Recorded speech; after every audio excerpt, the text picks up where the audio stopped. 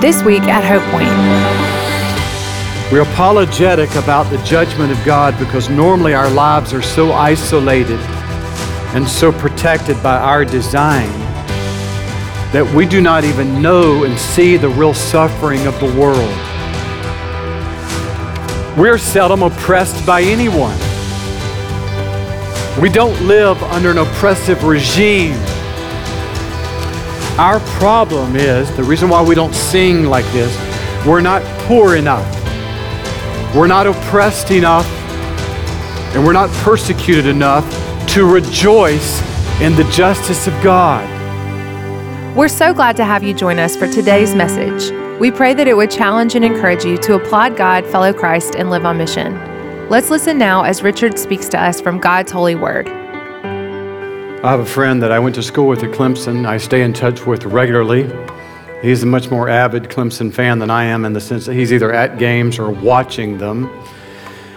But as Clemson makes its way in the past few seasons, toward the end of the season, doing well toward the playoffs, he can't watch a game on TV until after the game is over and he knows how it's going to end. So he records it. Really, that's the primary purpose of the book of Revelation, is because of the intensity of the suffering and evil and the battles of earth. It tells us over and over again how the end of history concludes, that the church triumphs, and the church who suffers with Jesus will also triumph with him. Whether so you're a Christian in the first century or you're a Christian in the 21st century, the ultimate hope that produces endurance for suffering believers is full confidence that Jesus is returning. That meant everything to the early church. Now, we have seen and are seeing in the book of Revelation, if this is your first Sunday here, then the book is pretty easy to figure out once you understand the pattern that John's going to say the same thing 3 times. First, he takes us through 7 judgments that are called the sealed judgments. At number 7, Jesus returns, evil is defeated, and the church is rewarded. And you think the book is over. Then he begins the same story again with another set of judgments called the trumpet judgments, 7 of them, at the end of which time evil is defeated, Jesus returns, the church is rewarded. You think it's over. And then for the 3rd time that we'll see in a few weeks, he starts again with 7 more judgments called the bowl judgments, and the same ending. Jesus returns, evil is defeated, and the church is rewarded. And the reason for the repetition is clear. It's so easy to doubt, is it worth it to serve the Lord on earth? Over and over again, you need to hear and see exactly how he's going to triumph over all evil. So we're in the middle of that the second set of 7, the trumpet judgments. We're going to look at number 7 today. And the verse that sort of is just epitomizes everything he talks about is found in verse 15. The kingdom of the world has become the kingdom of our Lord and of his Messiah, and he will reign forever and ever. So the last time that we were in Revelation 11, we had seen a very difficult time for the church. The world was hostile. The church was bold, but so bold that the world was actually putting the church to death to the point that it looked like the witness of the church would be snuffed out. And all of a sudden, God resurrected the witness of the church. And as a final declaration of God's favor on the church, he sends one more judgment, the final judgment to the world. And that's where we'll begin today. It occurs a few verses before this climactic ending in verse 15. So in verse 13, the final judgment of this series in chapter 11, verse 13. At that very hour, there was a severe earthquake, and 1/10 of the city collapsed.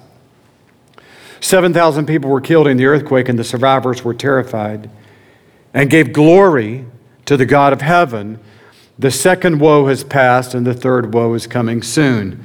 So again, we're in the second set of judgments called the trumpets. And interestingly, in this second set of 7 judgments, they all end, 5th, 6th, and 7th, end with the word woe, because they're so severe, so traumatic. The only biblical word that's appropriate to describe what's happening is the word woe, which was used with the most severe consequences that normally would occur when God was acting in history.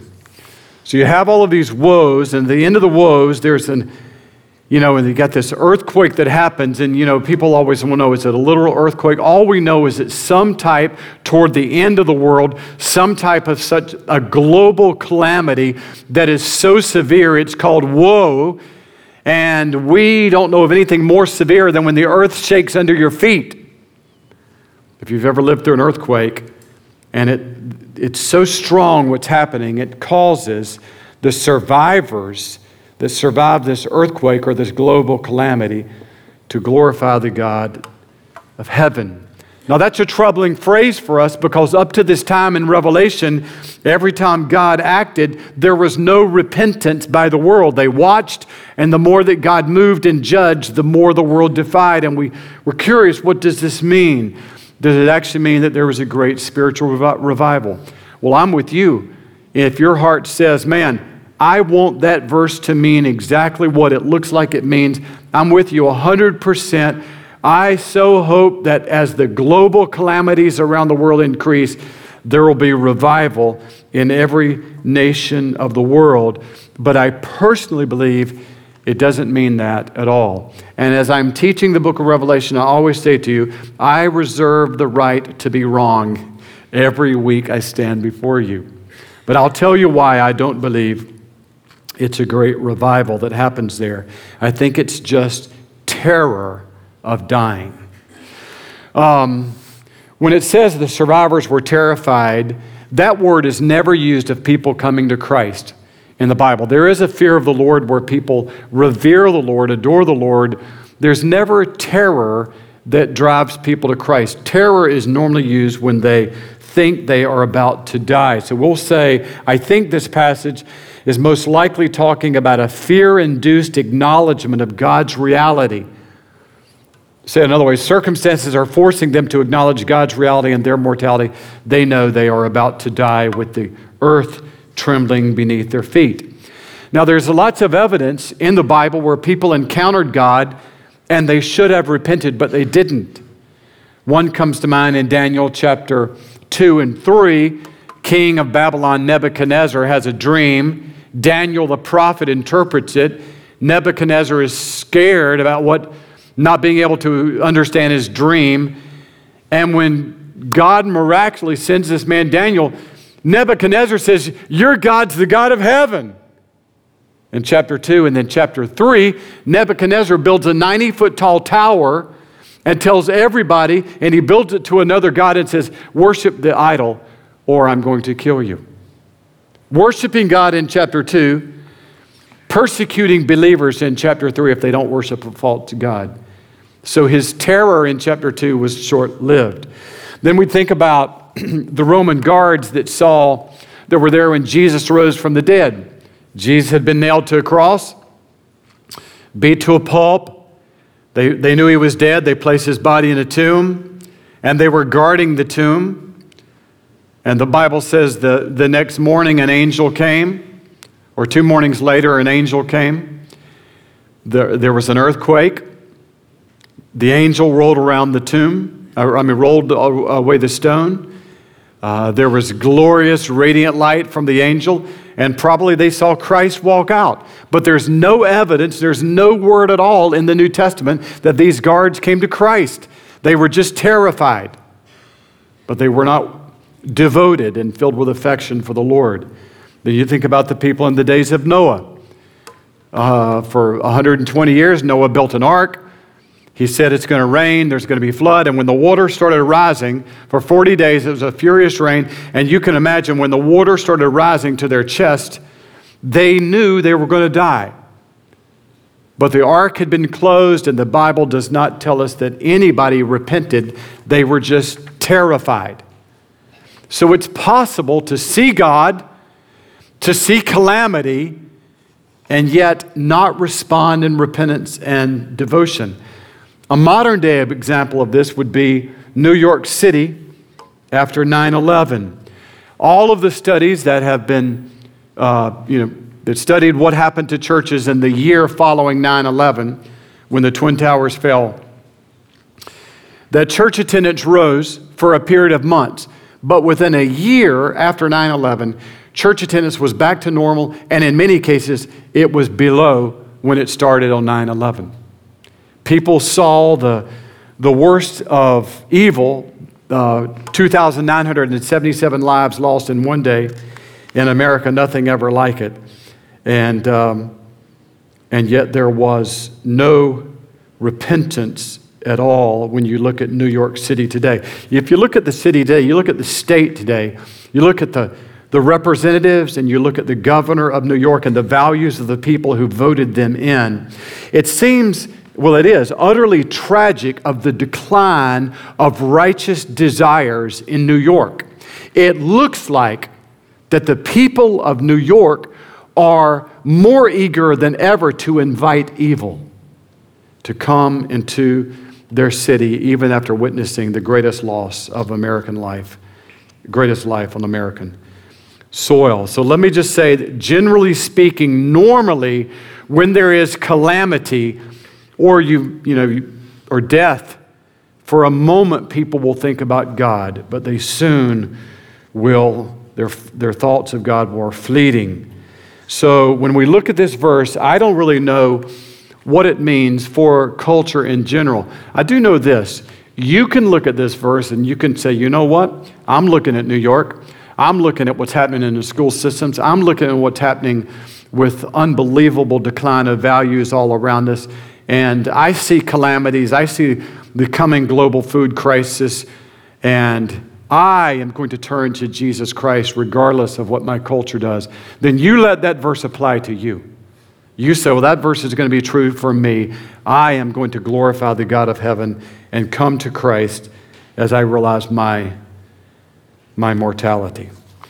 So there's a reason, though, with the rest of the text, why I don't believe there was a great revival in Revelation 11 is because normally in the Bible, when there's a great revival of people turning to Jesus, it's written about.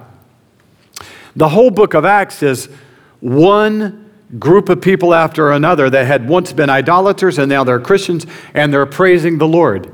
I saw a man in the parking lot today. We baptized him a few months ago at Lake Cooley, and today was his first day ever as a believer, a follower of Christ, to participate in the Lord's Supper.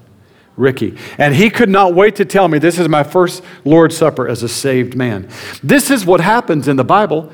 When people get saved, they talk about salvation. And there's not any salvation to celebrate in Revelation 11. Revelation 11, the seventh angel sounded his trumpet, and there were loud voices in heaven. I told you it's a loud book, which said, the kingdom of the world has become the kingdom of our Lord. And we give thanks to you, Lord God Almighty, because you've taken your great power and have begun to reign. The nations were angry. It's not a description of repentant nations, it's a description of angry nations. The nations were angry, and your wrath has come.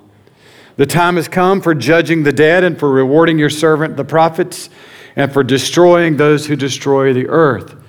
So we have no evidence in the end times there's going to be a great revival across the culture. The only revival that can occur in your life, it can be your life when you choose to come to the Lord. So I'll tell you this, when you read Revelation 11, especially the way it's indented in most Bibles, it's indented that way because most scholars think that this was an early hymn. It was an early praise and song, worship song that was used in the early church. And so the remainder of my time with you today is I'd like to give you 5 reasons that we rejoice when the seventh trumpet is blown. 5 reasons we rejoice when the seventh trumpet is blown. Number 1, the kingdom of God becomes the only kingdom in the universe. Again, our verse we've come to love today. The seventh angel sounded his trumpet. There were loud voices in heaven, which said, the kingdom of the world has become the kingdom of our Lord and of his Messiah, and he will reign forever and ever. Last week when we were together, I told you the book of Revelation talks about 2 cities. The great city, which was Babylon, or a pagan city, and then the holy city, which is the city of God in heaven. 2 cities. Today we're going to look at 2 kingdoms, the kingdom of the world and the kingdom of our Lord, and they oppose one another. The word kingdom in the New Testament, it comes from the word basileia, It occurs 162 times in the New Testament. The concept of kingdom is huge in the New Testament books. And it basically means the rule and the reign of God. Wherever God is reigning in extraordinary power, there is the kingdom of God.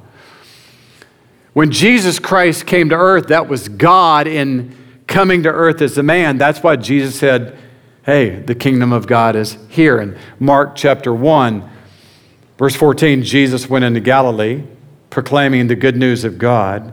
The time has come, he said, the kingdom of God has come near. Repent and believe the good news. Why does he say it's near? Because God himself in the form of a man is walking around on earth.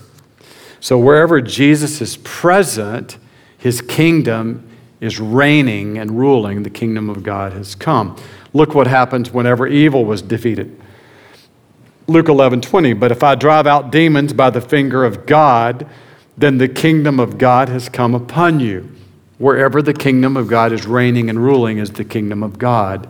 And then even when disease was conquered and death was conquered, the last enemy, we would see another evidence of the kingdom of God. Jesus told his disciples, heal the sick and tell them the kingdom of God has come near to you. So whenever sick people were healed, disease was overpowered by the power of God. There was the kingdom of God.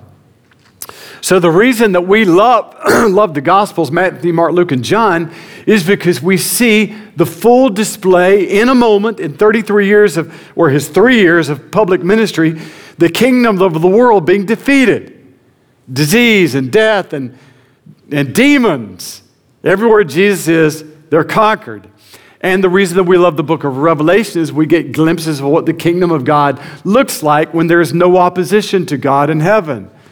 All purity, all joy, all power, all holiness, no opposition, no Satan, no devil, and no people serving him. So the plan of God for history is that the kingdom of God in heaven would rule on earth through the church and would be opposed by the kingdom of the world until Jesus comes back. And that's the big conflict that's occurring that's finally settled here with the blowing of the seventh trumpet in Revelation 11. There is no more kingdom of the world. So until then, though, our job as a church, every second of the day, our job as a church is to be the mouthpiece of God in heaven, announcing the kingdom of God to those on earth, amidst the opposition of the kingdom of the world that doesn't want to hear about the kingdom of God. You can see the conflict. Matter of fact, you could describe the church as like an embassy. If you've ever been to Washington, D.C., there's a section in Northwest Washington it's informally called Embassy Row, and it's all the embassies from around the world are stationed there in D.C. This is the embassy in Washington, D.C. of the Czech Republic. It's located at 3900 Spring of Freedom Lane in Northwest Washington. This is a tiny outpost of the Czech Republic. Everything that happens in that building is to sort of help people get ready to go on visits to the Czech Republic if they live here in another kingdom called America. But this is totally different, totally smaller than the true kingdom of the Czech Republic in Prague, where I want to go today. It's much more beautiful and it's larger and it's filled with more wonder. But the little embassy in D.C. represents all the beauty of the one that's in another land. So this is the purpose of the church. We are an embassy. We are the kingdom of God on earth, announcing to the people of the kingdom of the world that you're serving a false God, an untrue kingdom, a kingdom that will not last, a kingdom that will fall, and there's a king in heaven who invites you to an eternal kingdom. And this can be an unbelievably intimidating task because we look so little in this embassy called the church compared to the great deal of kingdom of the world where we're located. And that's why we're so encouraged when the kingdom of the world will become the kingdom of our Lord. It's talking about when the kingdom of the world will be swallowed up by the kingdom of God and of his Messiah. And the reason why he says and of his Messiah is because in the Old Testament, when God said, I'm going to bring about a new kingdom before the end of time, God said, I'm going to do it through a very special anointed, that's what the word Messiah means, anointed king that I send from heaven. And that's what the word Messiah means. That God is going to establish the great kingdom above all kingdoms through an anointed Christ, Jesus the Christ, Jesus the Messiah, Jesus the anointed king. And that's why the word is Messiah used. The church is the fulfillment of all the Old Testament promises of the Messiah. You may not know George Frederick Handel very well. You may not know the 260-page oratory that he wrote called The Messiah. But if I were going to ask you, Messiah, if there's anything, isn't that where the Hallelujah chorus? It's like that's what we all know from the Messiah, the Hallelujah chorus. And the Hallelujah chorus from Handel's Messiah is written based on this promise in Revelation 11. And that's why Handel wrote the beautiful, the choruses just over and over again in the Hallelujah chorus. And he shall reign forever and ever, King of kings forever and ever, Lord of lords forever and ever. And it's just like 4 minutes of glorious King of kings, Lord of lords forever and ever, forever and ever.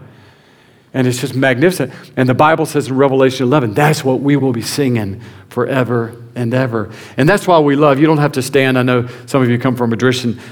Whenever you hear the Messiah, you should stand. It's just a little 30-second clip from it. Just a little foretaste of what will happen in heaven. I think a foretaste. Maybe a foretaste of a black screen. I'll do it one more time. Oh, it disappeared. Okay, so sorry. I had a little clip from the Messiah, and in between the services, it went away, which may have been that it got rejected by the sound team. Number 2, we are in the full presence of God. 5 reasons we love the blowing of the 7th trumpet. The second reason we love the blowing of the 7th trumpet is we're in the full presence of God for the first time in our life. We're in the full presence of God for the first time. Revelation 11:16, and the 24 elders who were seated on their thrones before God fell on their faces and they worshiped God, saying, we give thanks to you, Lord God Almighty, the one who is and who was. Now, if you've been following along in Revelation since last November, you probably have said, haven't we seen this last phrase before? God who is and who was. And we did. This is the 4th time it's used in the book.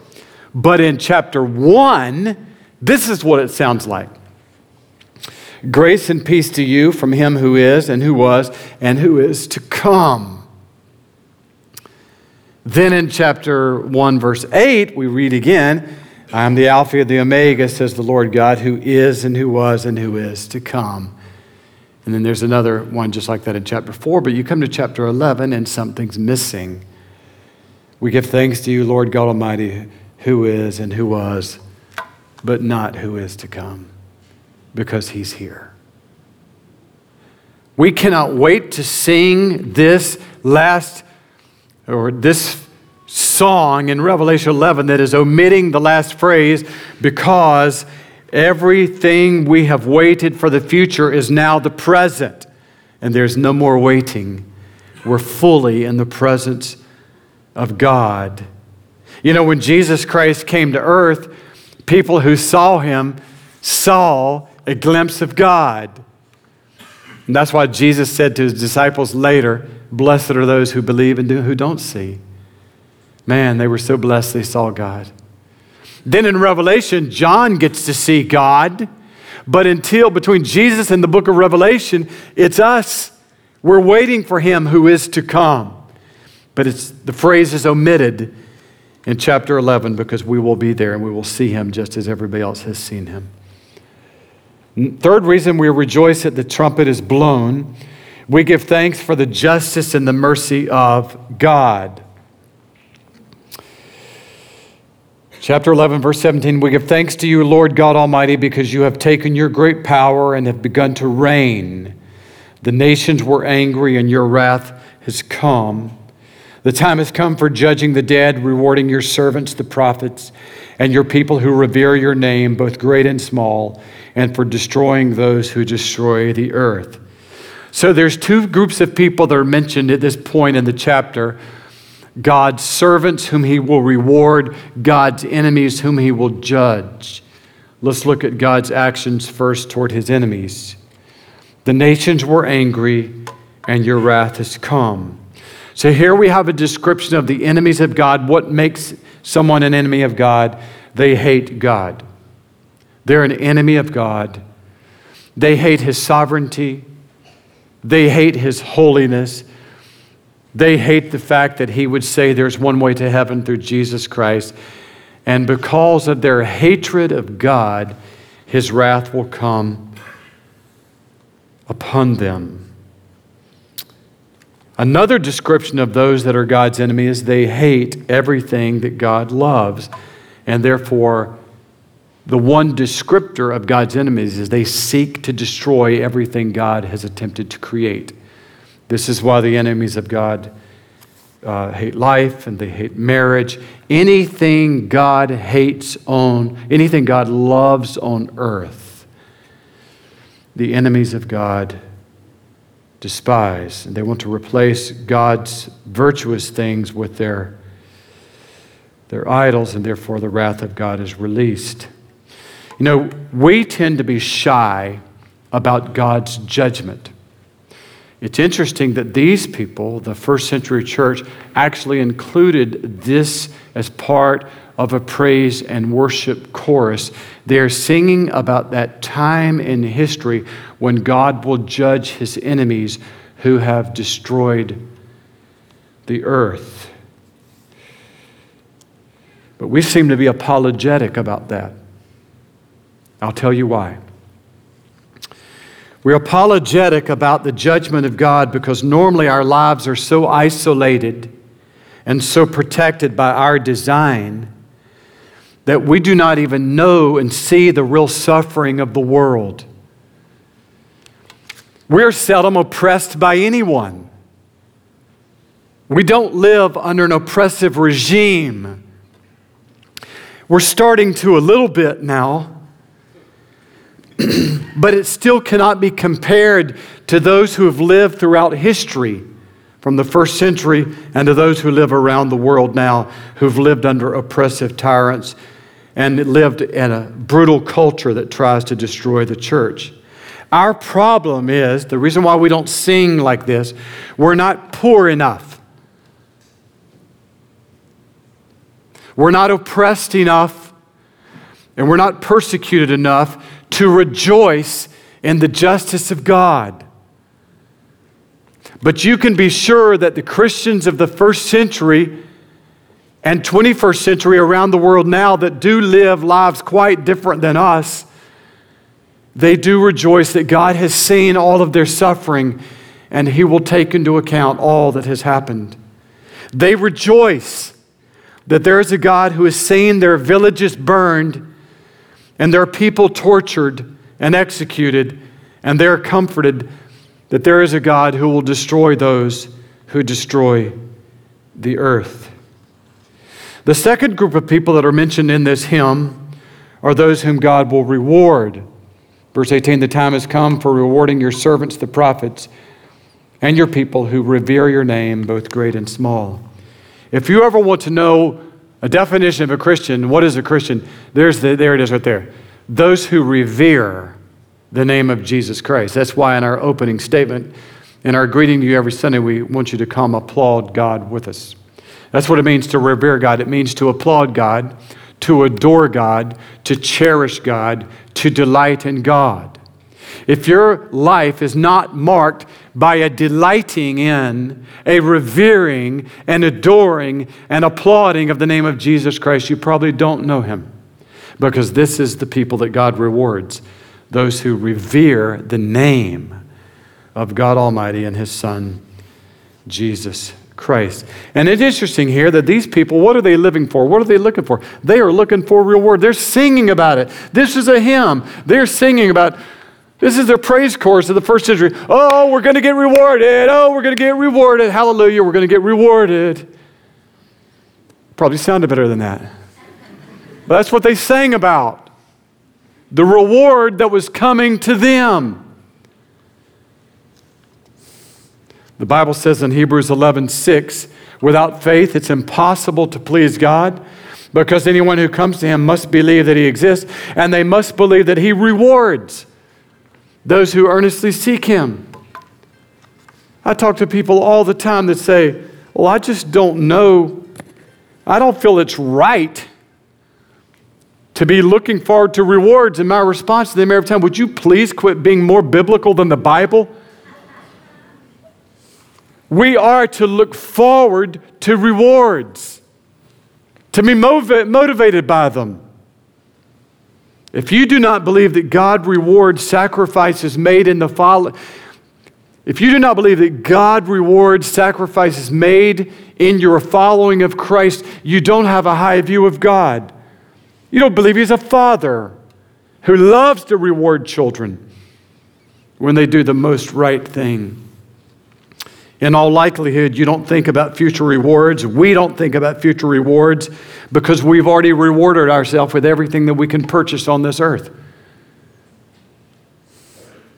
There's really nothing in the future that will thrill us because we have it all now.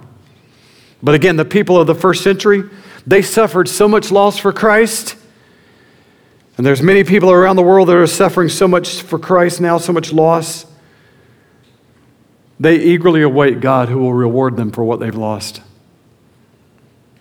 God has rewards for you that are greater than anything you could ever imagine.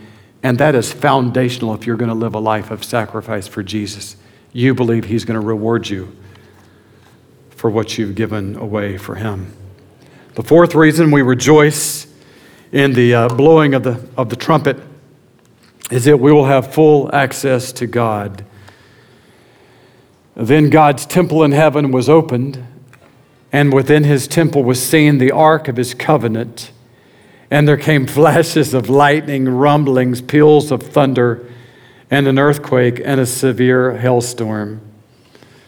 I told you last week, I'll tell you until we finish chapter 22, the book of Revelation is written in a way that God talks about spiritual events that are real by using physical events that are not real. It's called figurative language. What I mean by that is last week that we saw that there is no temple in heaven. We saw that clearly at the end of chapter 22. The Bible says there is no temple. It says that God is the temple, Jesus Christ is the temple, and you're not going to be surrounded by walls. You're going to be surrounded by love and purity and wisdom. And what's going to comfort you, what's going to embrace you is the power and presence of God. The walls of heaven is the living power of God. So you say, well, why does He say there's a temple here? Metaphor, figure of language, because He wants to talk to us about the Ark of the Covenant. He wants to make He's got it. He said, well, you won't know what the Ark of the Covenant is until you know what the temple is. Well, the Ark of the Covenant was a box. It was about 3 feet long and 2 feet wide in the Old Testament, and inside the box were the 10 Commandments. And in the Old Testament, first it was a tent, and later it became somewhat of a beautiful stone temple.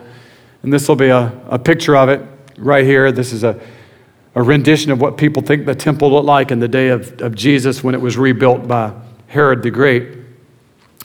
But in the back of the temple was a room called the Holy of Holies. In the Holy of Holies, that's where the box went. The Ark of the Covenant was in the very back.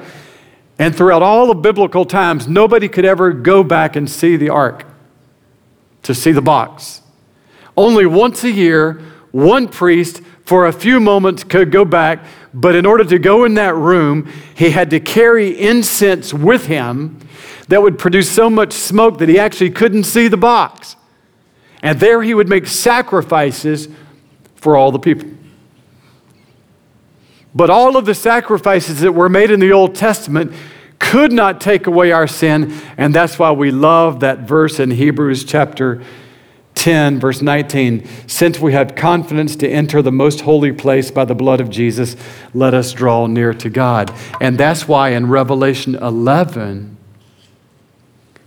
John talks about, he describes heaven as a temple where we have access to the Ark of the Covenant. He's trying to say you can get as close as you want to God in heaven. Even the Apostle Paul says we are allowed to sit on the throne of Jesus with him. And so I love Hebrews or Revelation chapter 11. You look at all the stuff that's happening.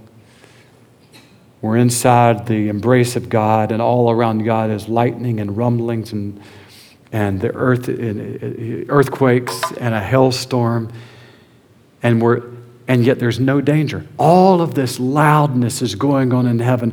All of this is around God, and we're safe on the throne of God with him, and yet we're surrounded by smoke and fire and lightning and a rainbow over God, and all of this noise and all of this, and yet there's no harm to us, because of Christ inviting us to come close to the safe God.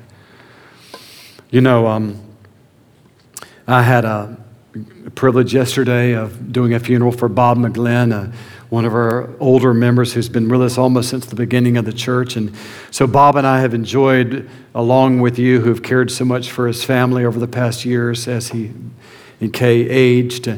Y'all cared for him, but Bob loved the gospel. He, in his 20s, he was Catholic and never really heard the gospel. He didn't go to a place where the Bible was preached. It was a place where they talked more about religious traditions and religious leaders. But he was at a baptism service one day for his nephew in another church, and the gospel was preached. He heard about Christ, and he heard about the God of heaven who wants to atone for our sins and cleanse us by the death and resurrection of Jesus Christ. And that day in his late 20s, Bob placed his faith in Jesus Christ.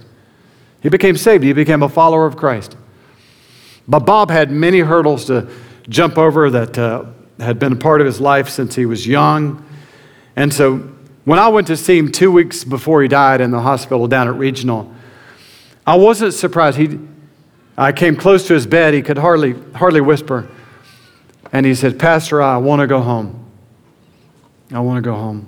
He'd suffered so much. And then he looked at me and said, "Pastor, will Jesus have me? Will Jesus accept me?" And you may say, "Well, gosh, I don't have any doubt." Let me tell you, when you were just moments away from seeing the King of Kings and you think about your life, did I really pray enough? Of course, no. Did I give enough? No. But you're looking, I'm about to see the King. I could have done, when you get, you're thinking, and all he needed was a precious reminder just one more time of the blood of Jesus. So I just had a great time. I just put my hand on Bob's head, and I said, "Bob, just think about the blood of Christ spilled over your hair and down your cheek and down across your neck and your shoulders and down your arm." And I put my hand across his leg and down his shin and his ankle and down to his feet. I said, "The blood of Christ has covered every part of your body. Not one cell of your body is uncovered by the blood of Jesus Christ. Not one thought, not one word, not one action that's ever come out of your body it's all been covered by the blood of Jesus. And it's either all of the blood or it's nothing. It's you." And I said, let's just rejoice again that the blood of Christ has been shed for us. So, we're going to celebrate the Lord's Supper in just a minute. And I want to tell you the reason I love celebrating the Lord's Supper is because it does cause us to brag about going to Jesus. But the only reason we can go to Jesus is because He came to us. Of all the sights that are in New York City that I remember seeing when the Twin Towers fell, this is called people refer to it as the 9/11 cross. 2 days after the towers fell, this was actually in building number 7. Steel beam in building number 7, but Tower 1 fell on it. This is the only thing in Building 7 that survived. It shattered everything else except a steel beam that formed a cross. And 2 days after all of the dust settled, 7 firefighters were going in building number 7, and they found this cross. And you can go to New York City today and see it in the museum. And so what I love about the cross of Jesus Christ, it reminds us the reason that we can have access to this glorious God and we can touch him is because when he came to earth, he let the worst of the world and the worst of evil touch him. And he came to destroy death by allowing death to conquer him. And he died for all of your sin. When you look at that cross, I want you to look at that's all. If you want to believe by faith, that's where all of your sin is. Through a great battle, the greatest battle ever in the history of the world, Jesus Christ took all of your sin on the cross. And you can get rid of it today if you place your faith in Christ who died and rose again, so you could go to the place where the kingdom of God will swallow up the kingdom of this world. We hope you've enjoyed this podcast from Hope Point Church in Spartanburg, South Carolina. If you would like to learn more about us or give to this ministry, please go to our website at hopepoint.org. We hope you can join us again next week.